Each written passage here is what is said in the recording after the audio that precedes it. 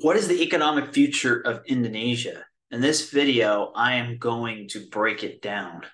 Welcome to Analyzing Finance with Nick. Today, we're going to be talking about Indonesia and how its future compares to the rest of Southeast Asia. We've previously done videos on Thailand, Malaysia, and Singapore in the region. And Indonesia um, has a big difference between these other countries. That's mainly its size and its scope.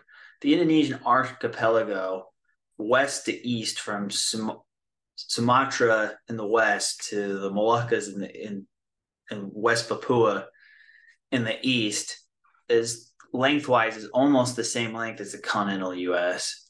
And with over 200 million people, its closed population is over two-thirds of that of the United States as I'm recording this. So the size and the scale is just simply much bigger.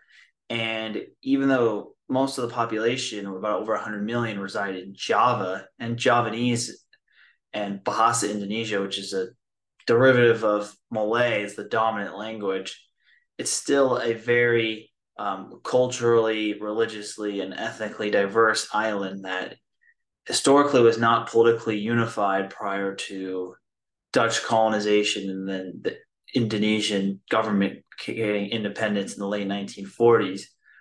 Uh, and so it's kind of held together by um, a fragile nationalism, even though it's very different in terms of the islands themselves. And this is also why you have uh, that, along with just the crowdedness of Jakarta, which is possibly some of the worst traffic and infrastructure clogging of any major city in the world. They're moving the political capital to Borneo because if those government jobs and related industries are relocated to a less populated, densely populated area, it might clear up some of the issues with Jakarta. But overall, Indonesia's economy has a lot of strengths, but a lot of challenges too.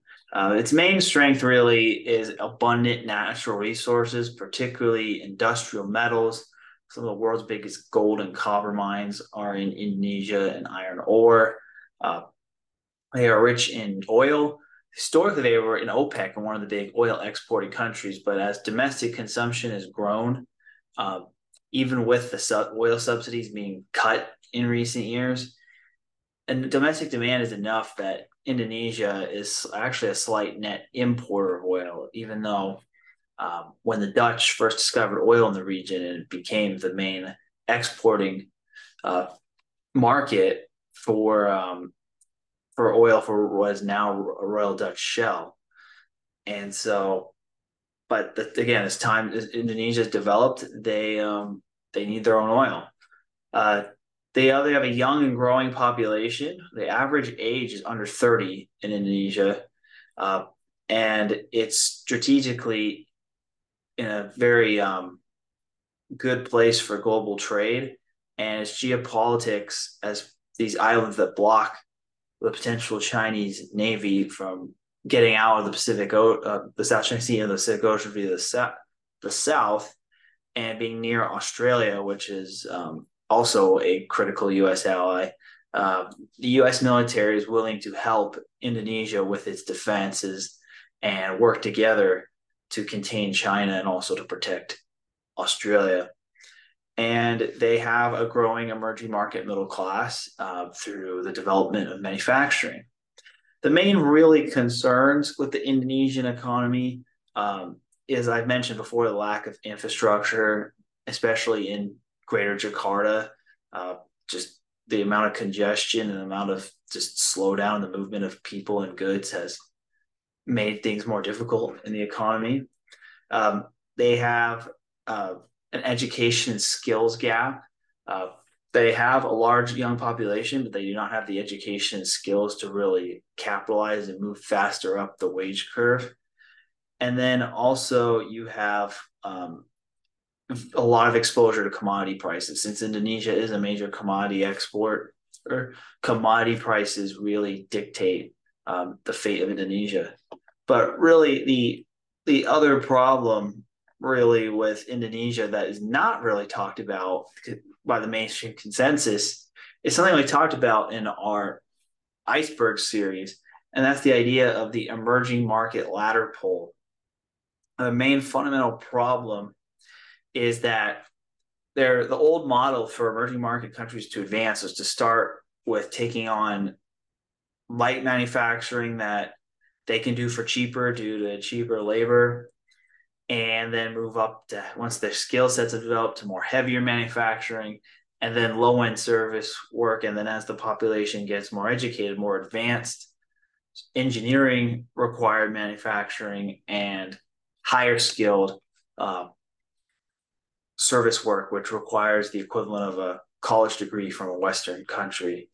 Uh, so that's usually the ladder that has been the path to development in East Asia. And the countries that have been earlier on that ladder, such as Japan and South Korea, have been far more successful than those who are later on that ladder.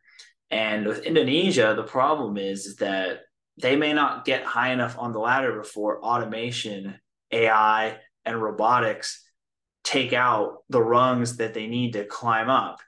And that young population is previously an asset because they can buy a house and a motorcycle and red meat every day for the first time, really, in the history of their country. Now could be a liability because these people are accustomed to growing living standards, and then that doesn't happen because the larger developed nations who wanted to move manufacturing and low-end service work to their country no longer need to anymore due to technological advancements. And then on top of that, you have the issue of uh, the ladder pull. On top of that is that a lot of the countries around them are suffering the same issues, such as Thailand and China and Vietnam, and that reduces demand for their commodities, and also it reduces demand for their end product that they do manufacture, and just it will just slow down inter-regional trade within ASEAN. And then energy, as a result, growing as a bigger portion of manufacturing costs versus labor, means that countries that have low energy costs but higher labor costs, such as the United States and Canada and Mexico, now are way more competitive than they used to be, because labor as a percentage of the price of a manufactured good is far lower today than it was 20 years ago, whereas energy as a percentage of the cost of a manufactured good is far higher today. And so all of this could spell a real socio-political risk that doesn't really just apply to Indonesia. It applies to all countries at similar levels of economic development, particularly those who are far away from the consumer markets of the US and the EU geographically. The other real risk for Indonesia is domestic politics. Jokowi has done a pretty good job there, their current president, but he has kind of been an indicator for a sign of rising populism and Islamism. And if Indonesia adopts a more radical version of Islamist populism, it could really affect foreign sentiment towards investing in the country, and also could affect the economy just due to those types of countries' histories with views on things such as lending for interest. There's plenty of Islamic banking has plenty of ways to participate in modern capitalism without violating their religious beliefs. I mean, it's been successful in the Middle East.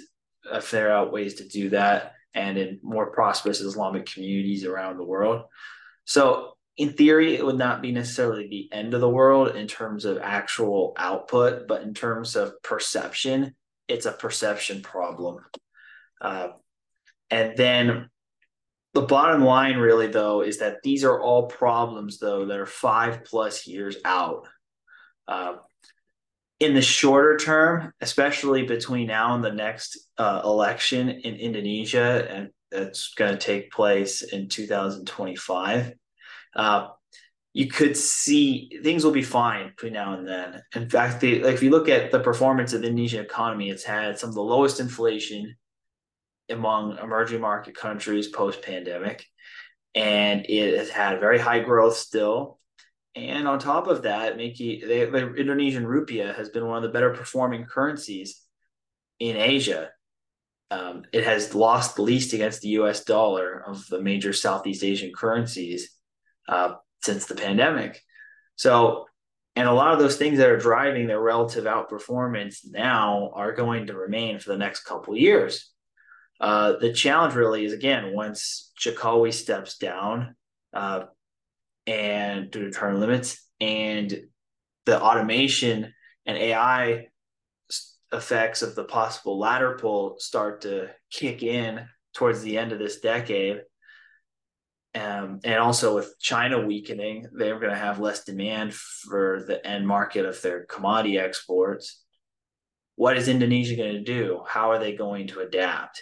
That's the main risk, is that in the long run, they have a lot of ticking time bombs that could go off. But the thing is that this isn't really a slight specifically in Indonesia, because neighboring countries in that region, such as Thailand, Vietnam, India, all have the same risk of Philippines too, of the ladder pull. So I'm just using Indonesia as an example because we had a subscriber ask me about this country in particular. And also, it has probably among the ASEAN countries the best shorter term future. I'm not going to do a comparison to a US state simply because of the size and the population of Indonesia is far bigger than really any US state. So it's not really comparable.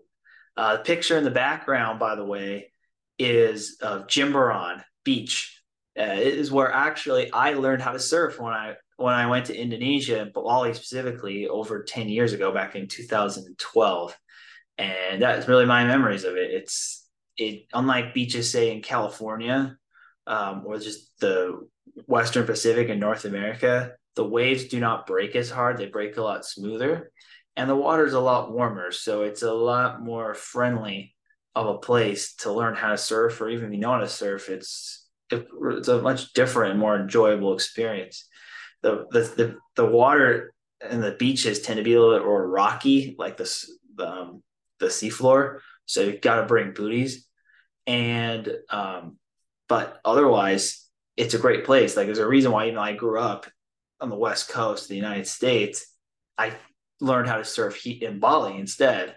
So that's my little personal travel story attached to this too. But yeah, the whole bottom line is um, things look great right now for Indonesia.